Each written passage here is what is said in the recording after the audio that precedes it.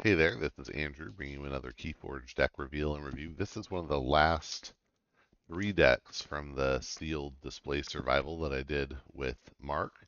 Um, I managed to survive that with 7 decks left, but we opened 4 of them and just played them sealed against each other, which was really fun afterwards. And then I had 3 left, so I figured I'd go through them.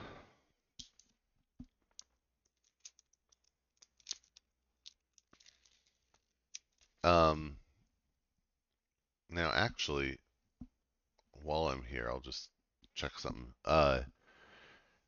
We found the average SAS for the decks that we did in that were like um,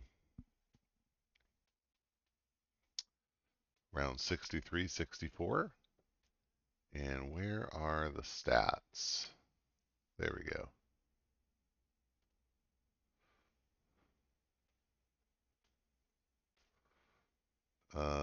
Are there not SAS stats anymore? Hmm. Does not look like they're populated for, like the ARC stats are populated for DT. Um, well, if I look at my own collection, then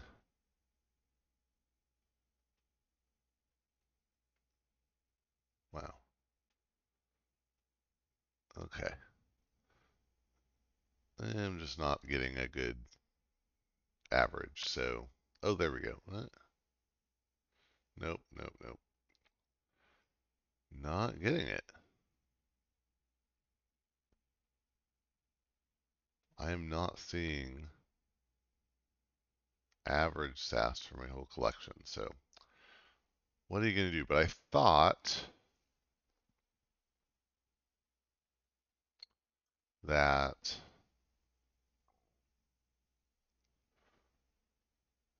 Okay, yeah. So, sorry. There's a lot to listen to me saying a lot there. But interestingly, I will say the average SAS that we've seen for these Dark Titans decks is like 63, 64, which is above average. So it's interesting here. I think according to SAS right now, Dark Tidings decks are like squashed, right? Like they don't have the really low, but they don't have the really high. That might be a little bit true in general.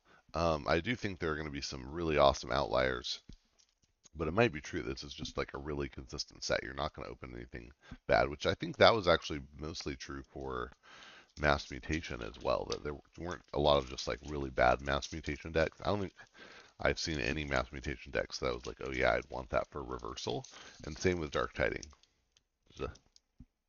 Okay, so this is Referao the Insidious. Well, I'm going to guess Unfathomable and Star Alliance and Untamed. It's kind of hard to guess.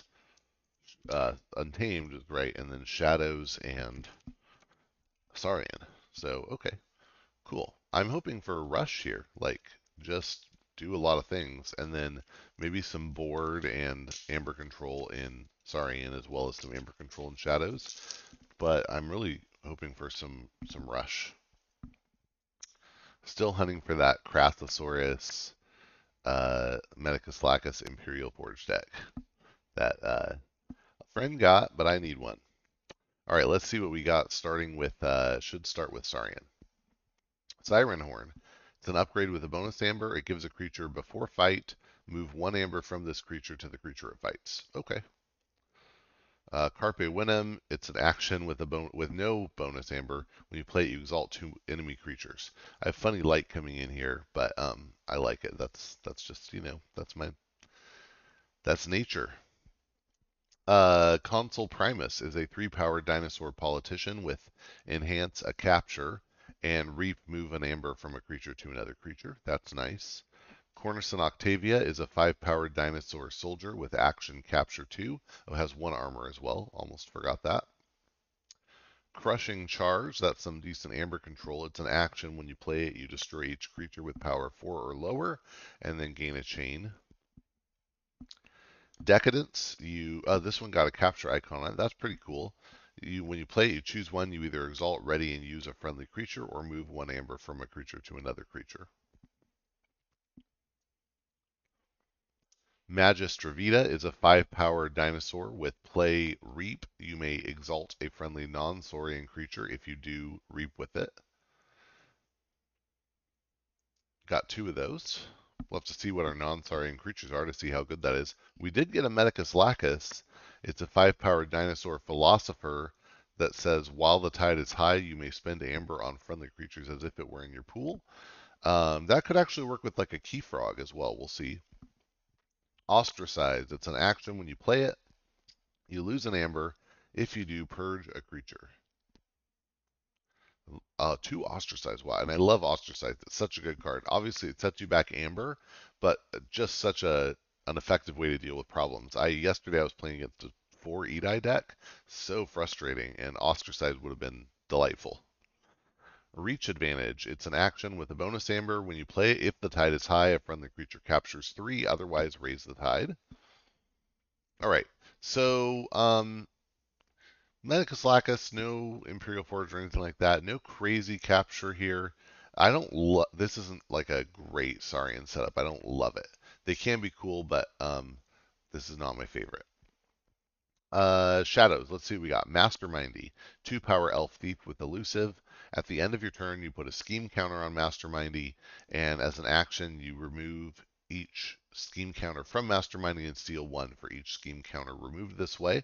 Very similar to Monty Bank, except this one just builds up over turns, and obviously it's like a charge and use, so I guess not exactly similar. And the upside is don't there's no possibility of accidentally giving your opponent amber. We got a Shadow Council. This is a 3-power elf leader thief with elusive. While it's in the center of your battle line, it gains action steal 2. That's always a good effect. Freebooter Fae, 4-power elf thief with play raise the tide and reap if the tide is high, steal 1. This is a nice card to have. 4-power reap if the tide is high, steal 1 is not bad anyway. And getting to raise the tide for play is pretty good. Old Bruno, 3-power elf thief with elusive and play capture 3. That's some nice amber control in here. Francis the Economist gives your opponent amber. It's a 3-power elf thief with skirmish and fight. Each player gains 1. But of course, if you're doing a lot of capture and steal, it can be nice to, or at least not bad to boost them a little bit sometimes. Gas Pipes Malone, 3-power elf thief. Before fight, the creature it fights captures 1 from its own side. Yeah, that's fine. Not my favorite, but it's fine. Another one of those. Hard Simpson is a 4-power elf thief with elusive. After it's dealt damage, you steal an amber, but if the tide is low, then your opponent steals instead. Either way, it has to survive. I don't see a way to deal plinky damage here, so that's a bit of a problem. Hard Simpson might end up being a discard. Hornswoggle is an action with a bonus amber. When you play it, you use an enemy artifact as if it were yours. That can be nice. Oh, Kerwallop, that will work okay with the Hard Simpson. It's an action when you play it, you deal 1 damage to each creature and gain an amber for each creature destroyed this way. And then we also have Sea Urchin. It pairs well with Kerwallop. 1-power Aquan Thief with poison and play capture 1 amber. If the tide is high, steal 1 instead. So, well, that's a pretty nice amber control setup in Shadows. I like it. Oh, we also got Walk the Plank. It's an action. It's worded so funny. It says if your opponent has no amber, deal 4 damage to a creature. Otherwise, steal 1. So in most situations, this card says play steal 1. But if your opponent has no amber, then you deal 4 damage to a creature instead, which can be nice. All right. So yeah, I'm pretty okay with the Shadows. And then the Saurian, like I said, not awesome, but I do like the ostracizes.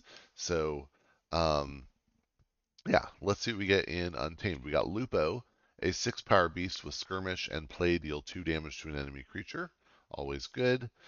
All Tied Up is an action with a bonus amber. When you play it, if the tide is high, gain an amber, otherwise raise the tide. So potentially just a 2 amber action unless the tide is low, then you raise it. Infighting is an action. It says each creature deals damage equal to its power to its right neighbor. This is a great card. Um, really, yeah, really useful for wiping big boards. It's not usually a full wipe, but it thins the herd pretty well. Myleobe is a 4-power beast. While the tide is high, Myleobe gains skirmish. And before it fights, you enrage the creature that it fights and each of the creature's neighbors.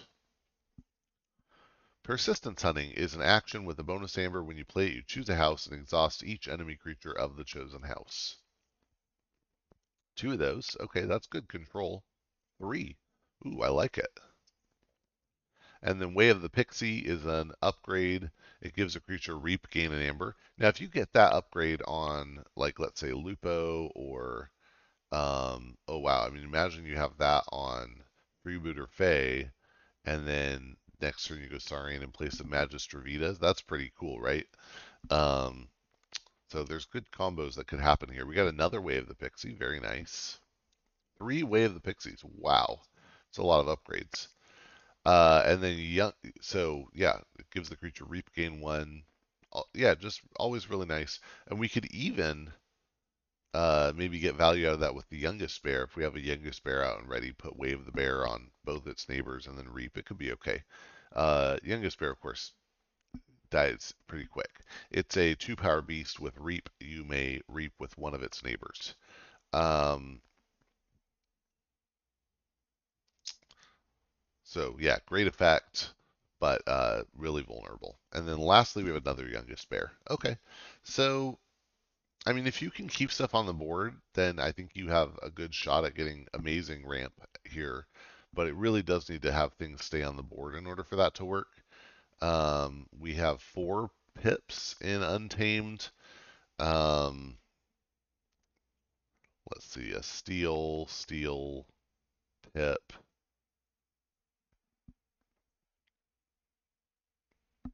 3 in Shadows, 1, 2 in Saurian. So definitely not a rush deck. This one needs to control a little more, and I think it can in the Shadows, and it could ramp in the Untamed if you can maintain the board. But I don't know that. I think it would be a struggle to maintain the board with this. So, um, and like I was saying earlier, I would never want to hand this to somebody in reversal, but I don't think that it's maybe something I would want to take and contend in Archon. Maybe I should give it a try. Who knows? I've been wrong before. But that was Free Faru the Insidious. Thanks for watching. Hope you enjoyed and that you'll get out and forge some keys.